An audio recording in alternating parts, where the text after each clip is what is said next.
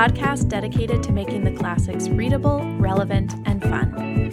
Each episode will discuss one classic book and share some recommendations for more contemporary reads that feature similar themes.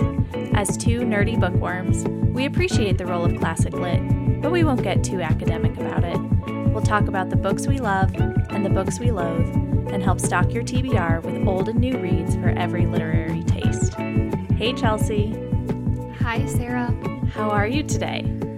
I'm pretty good. I'm feeling really grateful that the guy who was mowing his lawn across the street stopped just in time for us to record. I'm glad, because we have a really special and exciting episode today. We're trying something different and new for us, and we're just really excited about it. Yeah, I think that, I don't know, we'll see how it goes, but I'm really excited to talk about this with you today. We are discussing Roman Fever, which is a short story by Edith Wharton, and in our opinion, the perfect antidote to the strange combination we have of wanderlust and really short attention spans that we are currently dealing with. I think we should just start by talking about short stories in general, though. We have both talked about teaching short stories, so I'm curious to hear if you read short stories on your own, or how and why you read them outside of the classroom, I guess. Yeah, I wish I read more short stories than I do. Similar to poetry, I think, I rarely feel the draw to pick up a short story or short story collection. And then when I do, I'm often glad that I did. When I do read short stories, I tend not to read an entire collection all the way through. I'll read a couple of titles that catch my eye, or read one or two and then put it aside for a while. So my short story reading habits, I think, are actually well suited for my short attention span right now. I don't feel pressure to finish a collection just because I start it, which I think is nice for right now. And I can get the whole story literally in one sitting, rather than with a novel where my brain starts to wander, especially right now. How about you? Yeah, I'm really similar. I definitely file short stories under the same category as poetry, and it's rare for me to just pick them up, but I do really love teaching them. And so I have a few go-to short stories that I have loved teaching over the years. But typically, if I'm reading a short story collection, it's something that I'm reading in addition to other things. It's kind of like it'll be on my currently reading list for 3 or 4 months, because I just pick it up every now and again and read something. It's not, like you said, something I read all the way through. But you're totally right that right now it is still kind of hard to focus on reading. Yeah. And there's really something to be said for the sense of accomplishment that you get by finishing something. And so with short stories, it's a quick and easy way to get that feeling of accomplishment. That's so true. I have a tendency to not finish things that I start. So for me, that sense of accomplishment is huge, finishing a short story. And short stories, of course, can range in length by a wide margin, right? We can have tiny page-and-a-half short stories, and then sometimes I'll be reading a collection and there will be like an 80-page short story, and that's feels like a novella. Yeah, that feels more like a novella to me, but sometimes they get filed in the short story category. So it depends. I mean, I guess there are some short stories that would best be read in multiple sittings, but I tend to kind of have like a sweet spot of 10 to 25 pages is like a great short story length for me. The story that we read for today, Roman Fever, fit that sweet spot really well. I feel like I read it in maybe 20 minutes, which is, I think, ideal. Like, that's the ideal reading time for a short story. I agree. It's a great length, this one, and just packs so much into its 20 minutes of reading time. It does. And I had not read this one before, but you had. And so we said, we would like to just try a short story episode as a bonus episode, and right away you said we should do Roman fever. So I would love to hear a little bit more of your reasoning behind why you thought this one would make a great short story discussion. Well, most of it is, like you mentioned earlier, the wanderlust component. Of course, very few people, if anyone, are traveling right now, certainly not for pleasure. And so it felt like this would be a fun escape. The whole thing takes place in one afternoon in Rome, but the description of the city is really lovely and a very important component of the story. But there's also the play on the title, which we can talk about a little bit, Roman fever, which was a real disease. It was a widespread malaria epidemic in Rome in, I don't know, I want to say the early 19th century. That sounds right. Yeah, great. There's a little bit of discussion of that literal Roman fever in the story, but then the story mostly is about this more figurative Roman fever of these American ladies who come over to Rome and behave in ways they maybe wouldn't at home. So I thought that could be it's definitely not a pandemic read, but there's almost an allusion to it in a playful way. It's not Station 11. No. But it is adjacent. Yeah, it's adjacent to our cultural moment, but also offers a much needed escape from our cultural moment. Agreed. And also, I've made it known that I love Gilded Age stories and also really like Edith Wharton. So I think that made this an easy pick too. Yes. We've talked about how we love Edith Wharton's sassiness and her, I don't know, the way she makes her stories so dishy and gossipy. And this one perfectly encapsulates those elements of her writing. They feel very modern and kind of toe the line between soap opera and reality TV show almost, with the level of drama that there is. Yes. Particularly this story is very right?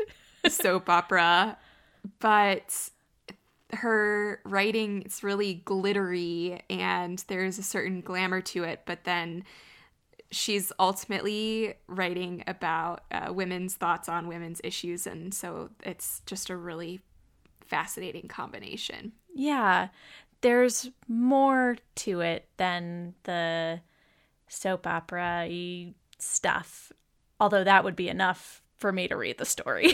Yes, especially right now. Yes, but you're so right that she is commenting on women's lives and women's roles in just a really fun way. I particularly loved reading the inner dialogue of the women in this story. So we have two middle-aged mothers, and they're also both widows, Mrs. Ansley and Mrs. Slade. And they are sitting on the balcony, and their daughters are waving goodbye to them. Bye, moms. We're going to go hang out with a couple of Roman guys. And I like that the Roman guys are aviators and they're flying these girls somewhere else in Italy for tea. And the moms are just like, yeah, have fun. So fun to be a teenager again. Right? And so these women are sort of then stuck with each other and they talk back and forth, but then there's also this really fascinating inner dialogue where they sort of think about the other person sitting next to them. There's this backstory that's so, like you said, dishy. That's the best word for it. Yes. So should we talk a little bit about that inner dialogue? Should we get straight into the dishy stuff? Yeah, why not? I guess this is the point where we should say, I think we're going to probably talk spoilers in this episode. Oh, we have to. Yeah. Since it's a short story and people could read it in 20 minutes, I feel totally okay with talking spoilers. So probably from this point on, if you haven't read it, go read it and then come back. Pause right now. Yes. We'll see you back here in 20 minutes. So in terms of the big plot points, You don't really notice any tension for a few pages. These women are sort of thinking about how they feel about the other one. They don't really like each other, and they make that clear in their inner thoughts. Yes, and they've lived across the street from each other in New York for basically their whole lives. And their daughters seem to be very good friends. So the reveal about the fact that they really don't like each other is intriguing. Yeah. And I really loved the line that Wharton writes. She says, "So these two ladies visualized each other, each through the wrong end of her little telescope." So good. Of course, I underlined that too. Yes. And so each one just kind of has these misperceptions about the other. And for several pages, I just thought like, oh, this is just that sort of classic competition between mothers, especially like their daughters are both eligible young women who have big marriage prospects. This is very much just a little competitive nature of them being in proximity to each other and the way society has set it up for them to be rivals. Mm-hmm. And then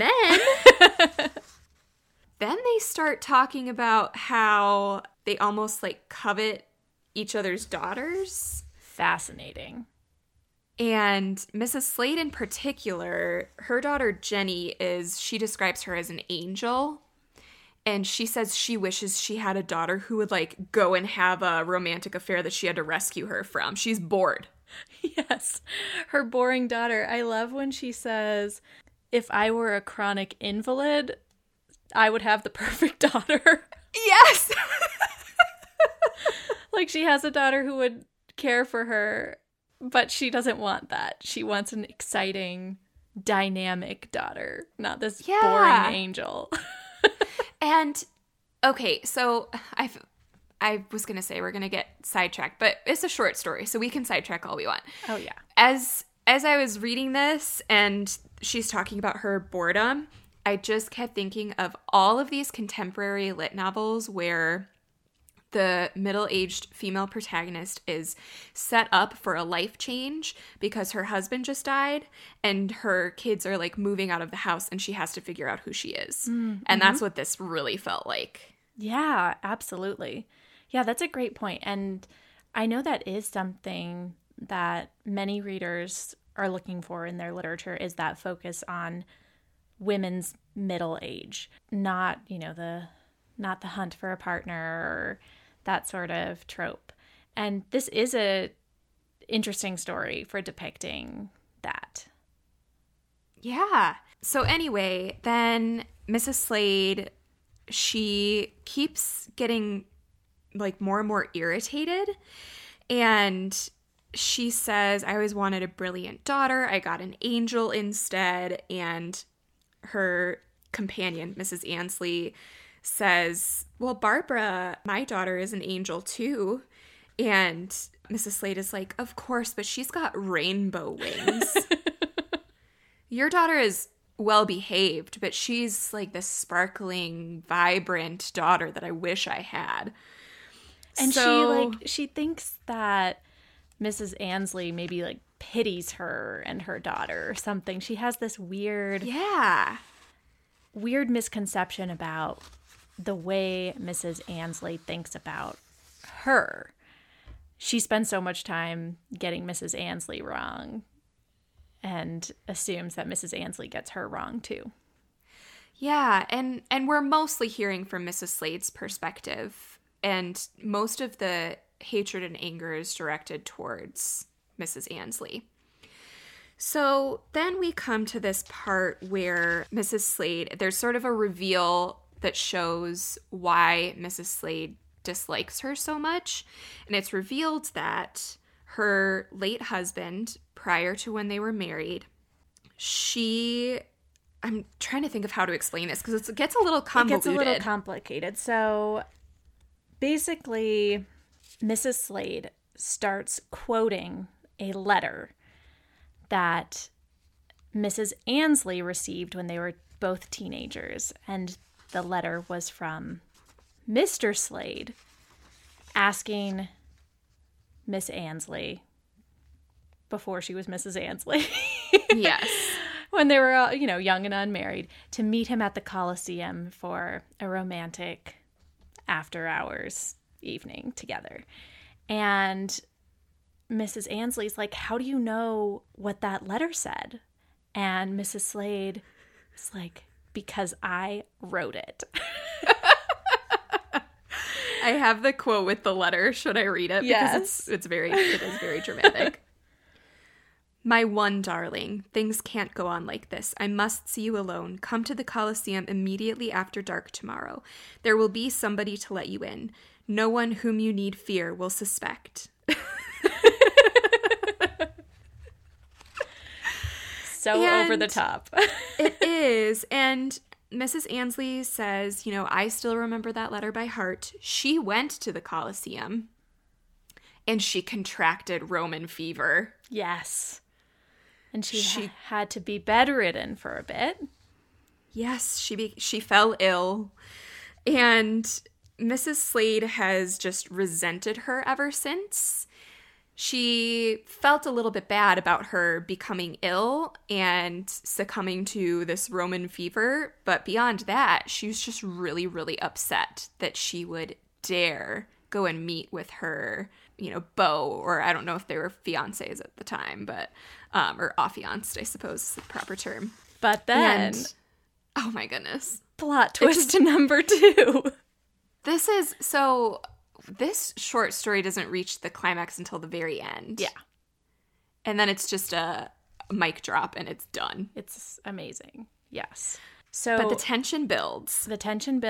And the next twist sort of comes when Mrs. Slade is saying to Mrs. Ansley, I guess I can forgive you because I just feel so bad that you were there all alone waiting and then you got ill. And Mrs. Ansley is like, I wasn't alone.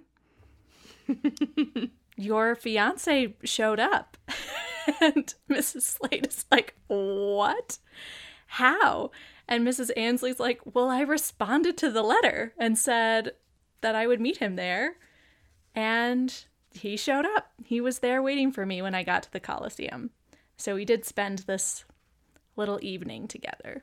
Yes. And Mrs. Slade doesn't believe her, and there's this back and forth of, I can't believe you did that. And Mrs. Ansley's like, well, I did. And Mrs. Ansley gets up to leave, and Mrs. Slade she really wants to have the last word, and she just wants to hurt her because she's hurt.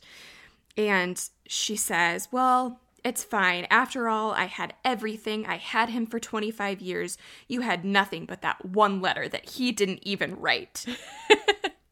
And Mrs. Ansley gets really quiet, and she turns back, and she says, I had Barbara. And then she leaves. My jaw dropped. I know. Like, I didn't see it coming until the very end when Mrs. Slade starts to say, like, I had everything from him. And then I was like, oh no, it's coming. And then that last line was truly a surprise. And it is very rare that I get surprised like that anymore reading. Yeah. And I loved it. Yes, it's so fun. It's such a surprise. I very vividly remember reading this for the first time, which was, I read it because it was in the textbook that I teach from. And I was like, oh, an Edith Wharton short story. This would be a fun thing to assign. And yeah, I had the exact same reaction. As the tension builds, the twists come quicker. And you're like, just one after the other. Oh my gosh. And then at the end, it's just, yeah, jaw dropping. Do your students just lose their minds when you read this? Yes. Yes, they lose their minds. And of course, I tell them about how Edith Wharton's work inspired Gossip Girl. And yes, they can totally see that in this story. But it was fun to reread it. I didn't get a chance to teach this one this year, so it was fun to reread it for this. And there is a lot of foreshadowing, but it's so expertly buried in a way where if you know what you're looking for, it's all right there.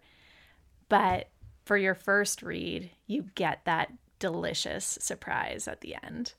Yes, I'm really glad that you are really great about like not even giving me any hints about it. You never even hinted that there were twists, which I always hate when people are like, there are so many twists. Why would you tell me? Then I'm anticipating and I always figure it out if you tell me there's a twist. But not knowing that there's a twist and going into it was perfect. Oh, good. I'm glad. There's a lot of little foreshadowing where Mrs. Ansley is described as kind of having a secret, and where she describes how Rome is so special and meaningful to her and how many important memories she has there. And then, of course, her catching Roman fever and then getting rushed off to be married 2 months later. She gives you all of that. But because, in part, I think because it's sort of through Mrs. Slade's perspective, those details are not presented in a way that would make you suspicious at all. Definitely. And I think just one of the fun parts of the twist is then going back and realizing that the younger girls are sisters. Yep. So Mrs. Slade really has this impression. She thinks that she is like the queen bee, I would say, and that Mrs. Ansley is sort of more, she's quieter, she's more like internal, and she's respectable, but yeah, not interesting or glamorous in the way that Mrs. Slade views herself. Yes. And so the fact that both of these girls are related, but the one that is more vibrant and sort of the enviable belle of the ball is the true daughter of Mrs. Ansley and Mr. Slade. Yes. And it's just like twisting the knife. Yes. I know. Does it kind of kill you a little bit that you don't get to follow the fallout? I mean, for me, it's like the ending is perfect and I wouldn't want it any other way. But I also want to know what happens next.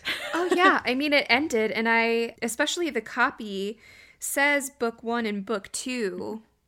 And I was like, there's no book 2. Why does it say, like, that's just how the story is split up? Mm-hmm. And I was like, surely there's more. And there is no more. That's just the end. And I mean, it's genius, don't get me wrong. But it does feel like, well, I want to know. Maybe that would make for some excellent fan fiction. Oh, yeah. Actually, that's a great assignment. I love assigning my students fan fiction. Yeah. I'm going to do that with that one day. Because it's so fun. And then I think particularly when you connect with the Gossip Girl angle, that makes the fan fiction even more fun to write. Because if they write it in present day, it still works. Like this really, I think, could work as a modern, it could be a really quick mini series. It could be a short film. It'd be a great stage show, I think. Oh, yes. Just like a two-woman play. Yeah, 1 act.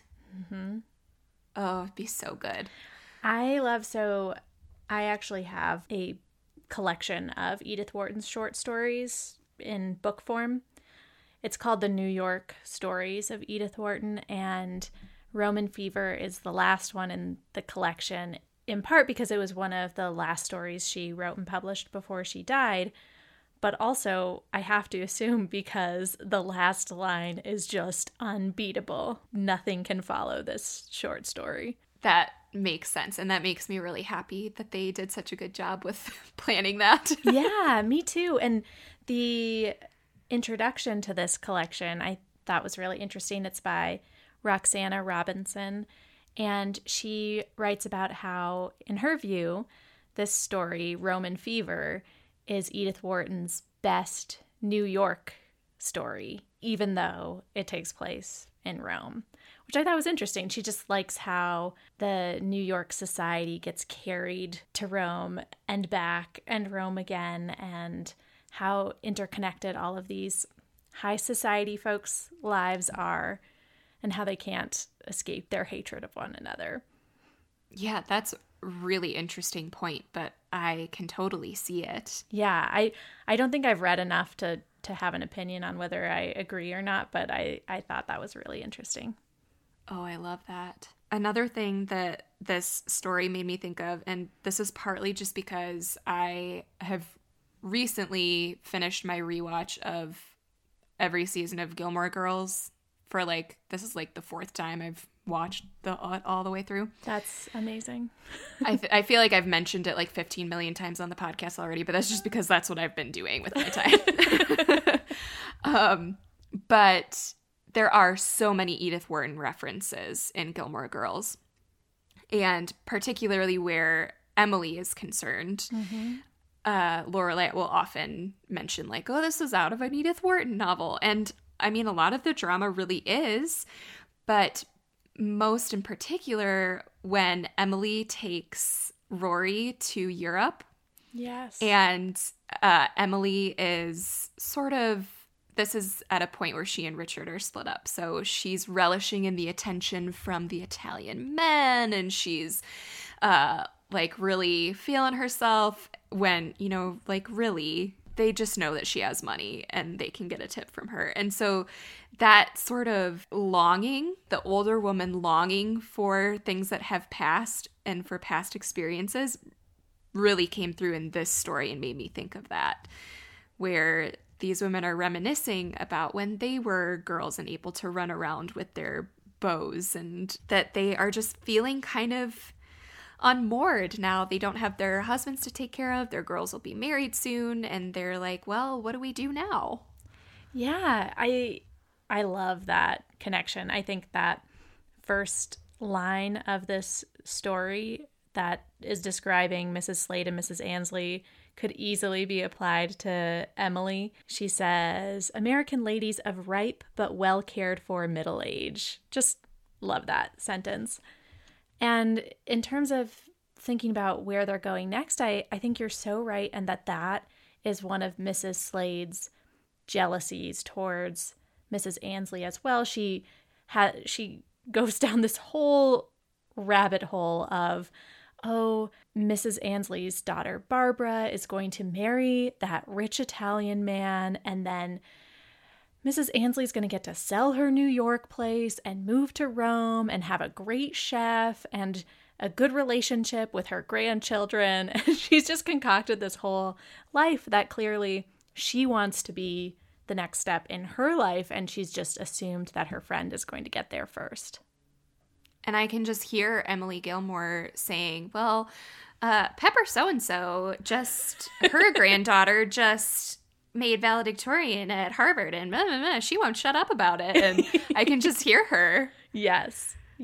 I love that. She should, is it Kelly Bishop, the actress? Yes. She should do an audiobook version of some Edith Wharton. Oh, that would be perfect. Since we're sort of talking about Gilmore Girls, we've mentioned Gossip Girl, I think it would be a good time to just mention, if you like these things, then you should definitely pick up more Edith Wharton. So definitely, if you enjoyed Gossip Girl, if you love Gilmore Girls, I think those vibes are very present in most of Edith Wharton's work. But are there any other authors or even TV shows that you kind of see in relation? I'm going to have to think about that for a minute. The one that I was thinking of as I was reading, I kind of was reminded of Leon Moriarty. Oh, yeah. And Big Little Lies and The Husband's Secret, and her books are very much women who are concerned with comparing their lives to others and class lines and how wealth makes people act with each other. So I was thinking, if you like Leon Moriarty, you might like Edith Wharton, which is a connection I had never drawn before reading this story. No, that is such a great connection. I think that's 100% true, especially in terms of some of the short stories, which I do think tend to be a little bit dishier and more dramatic just because they're packed into a smaller package. Wharton's novels have that too, but they, of course, feel a little slower because they're novels. But yeah, I love that connection so much. Yeah, I think that was the only one that I came up with off the top of my head or as I was reading, though. I'm trying to think of any other authors that I equate with Wharton. I think another, not quite contemporary of Wharton, but she wrote a little bit after, in the early 20th century, is Catherine Mansfield.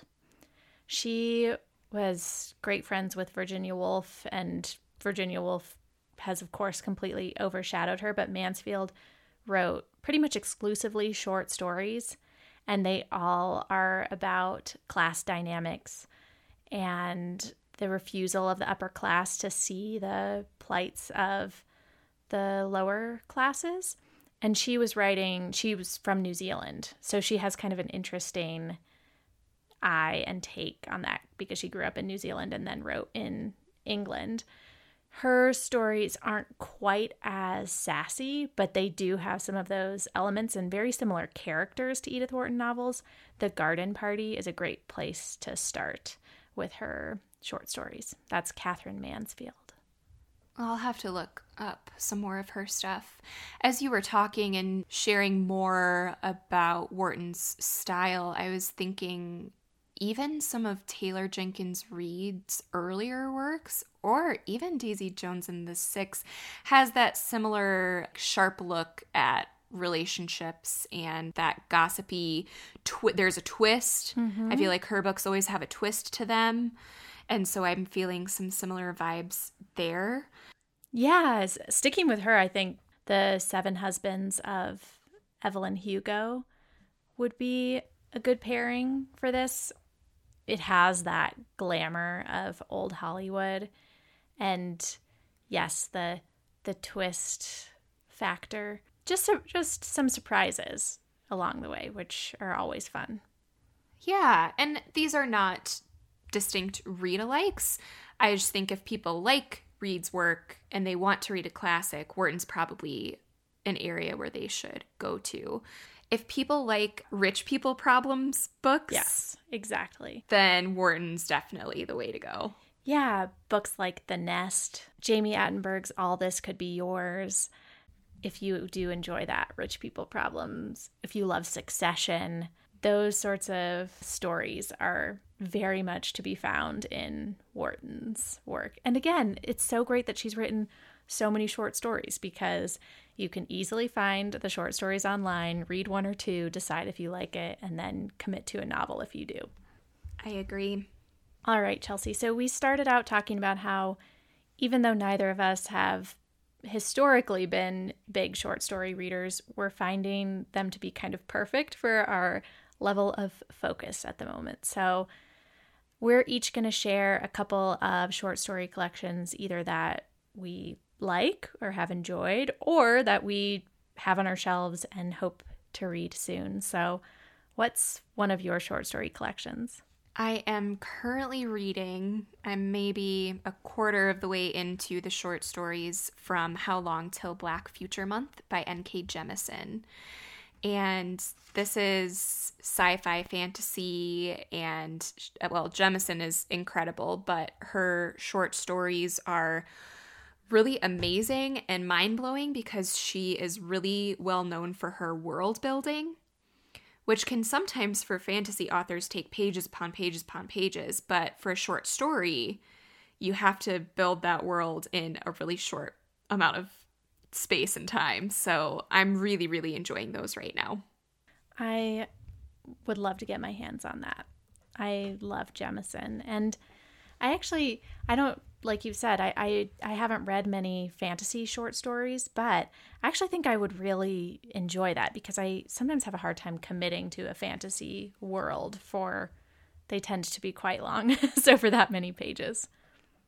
Yeah, they do tend to be long, but I'm finding that this is the first Jemisin that I've read, and I intentionally picked it up as my introduction to her work because I knew that I could get accustomed to her voice and her style without having to devote the time to the 5th season or some of her much longer works. Which stories do you have on your list? So I often enjoy getting anthologies of short stories rather than collections by a single author, just because I find them easier to page through sometimes, or I have a hard time reading one story after another by the same author because, of course, sometimes they take on similar tones and it's nice to get a little variety. So a collection that I have that I've read a handful of stories from, but certainly not all, is Tales of Two Cities, The Best and Worst of Times in Today's New York. And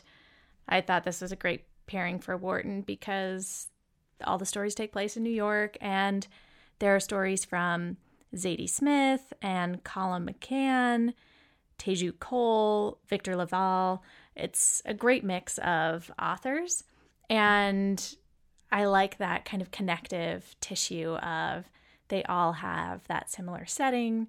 Sometimes I get a little tired of New York novels because there are so many of them, but getting to explore New York through a variety of different writers' voices is fun. I like that you mentioned anthologies because I think that those are a really fun way to get into short stories and find some authors that you really enjoy before committing to a collection. Yes. As you were talking about New York, I was like, oh, I don't think any of my short stories have much of an Edith Wharton collection. We kind of said we were just going to talk about short stories in general. Yes. But How Long Till Black Future Month has a short story in it called The City Born Great, which is essentially a personification of New York City, and it's the basis for Jemison's new novel, The City We Became, I think. And so there is actually a New York tie-in there. I love that. That short story, The City Born Great, is available online, so we'll link to that in the show notes. Oh, awesome. I will definitely have to read that. And my first pairing is the only one with a New York or Wharton connection. What's your second collection? I really enjoyed, I don't even know if I finished it, but I've read at least most of the stories from Florida by Lauren Groff. Yes. And I really like her writing, and I think I might like her short stories even better than I enjoy her novels. That's fair. She has a really unlikable, I know we've talked about the problems with that word, but I think that for her it applies both to her male and female characters. Yes. She can write some deeply unlikable characters, and so inhabiting them for a short story sometimes easier than for a whole novel. Yeah, agreed. And I picked up Florida when I lived in Georgia, really close to the Georgia-Florida border. And so as someone who was not born and raised in the South, having that connection and then reading those short stories after at least having lived there for a while was just an interesting experience. But I don't think you have to have any connection to the South or to Florida in order to enjoy those stories. No, I agree. I also loved those stories, and I don't have much of a connection to the South. Definitely. What's up next on your list? So up next for me, this is an older collection. It's called Laughable Loves by Milan Kundera. He also wrote The Unbearable Lightness of Being, which I actually didn't particularly love. But his short stories are very weird and kind of unsettling, and they're often about misperceptions and small moments that make things go awry in a relationship.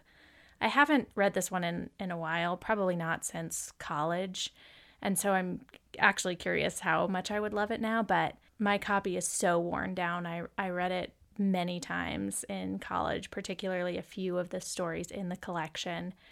So even though my adult self can't vouch for it, it was really formative for me. And so I thought I'd add it to our list. Nice. That sounds really good. Yeah. My last two here, I'm just going to group them together because they're collections that I have on my shelves, but I have not actually picked them up yet. I have You Think It, I'll Say It by Curtis Sittenfeld, which I actually think that one might end up being Wharton-esque, knowing Sittenfeld's writing. Yeah, I think you're right. I haven't read that one either. And again, this is one of those cases where I love Curtis Sittenfeld, and I'm just so rarely drawn to short stories, but maybe I'll pick it up now too. Yeah, we'll report back on that one. And then another one that I have on my shelf and I've heard nothing but great things about this one, Heads of the Colored People by Nafisa Thompson Spires. I've heard great things about that as well. I think it was on the Aspen Words Literary Prize long list last year. I really like their picks. They're always books that deal with social and cultural issues and really make you feel and empathize in a new way. Yeah, I'm excited to pick it up. Like I said, heard nothing but great things. It's a very slim volume of short stories, but I just haven't reached for it yet. Well, that reminds me of one other, so I'm going to do 3 last quick ones. Lot by Brian Washington. It was on the Aspen Words shortlist for this year. It takes place in and around Houston and follows mostly young men of color who are questioning their sexuality. And it's a great collection that I absolutely loved. Sabrina and Karina by Kali Fajardo Anstein. I actually haven't read every story in this collection yet. Everyone I have read is wonderful, and she's from Denver, and I love the way she writes about a gentrifying Denver and how much the Southwest is changing. And I've had some students pick it as independent reading, and it's really fun for them to get to read a book that takes place where they live. And then one more that's more for fun, Cowboys Are My Weakness by Pam Houston. It's just such a good title. And she kind of has Wharton's wry sense of humor. And most of these stories are about rodeos and cowboys. And there's some deeper themes in there, but they're a peek into kind of Southwestern culture. And they're really good. I have Sabrina and Karina on my shelf as well, but the rest of the collections that you mentioned I hadn't even heard of before. Short story collections, unless they have an author's name who I know, I often overlook. And so, listeners, if you have short story recommendations for us, definitely share, tag us on social media. We'd love to take your recommendations on this one. Yes, definitely. And we would just love to know how you liked reading a short story with us and listening to a bonus episode, because if you enjoyed it, we'll definitely do more of these. Yeah, I really enjoyed it. So we need to hear from listeners to see if they enjoyed it. If not, you and I can just do this offline. We'll have our own short story club. Yeah. But if people like it, I would love to do this again. There are so many good classic short stories to explore. Well, if you would like some more classic lit enthusiasm as well as news about our podcast, you can follow us on Instagram at Novel Pairings Pod or Twitter at Novel Pairings. We would love to know whether you read Roman Fever with us or if you pick up any of these short story collections that we mentioned today, so feel free to tag us in those posts. And please tell your friends about the Novel Pairings podcast by writing a review on Apple Podcasts or sharing our most recent episode on social media. We declare, after all, there is no enjoyment like reading. How soon one tires of anything than of a book. We'll be back soon with an episode on The Joy Luck Club by Amy Tan.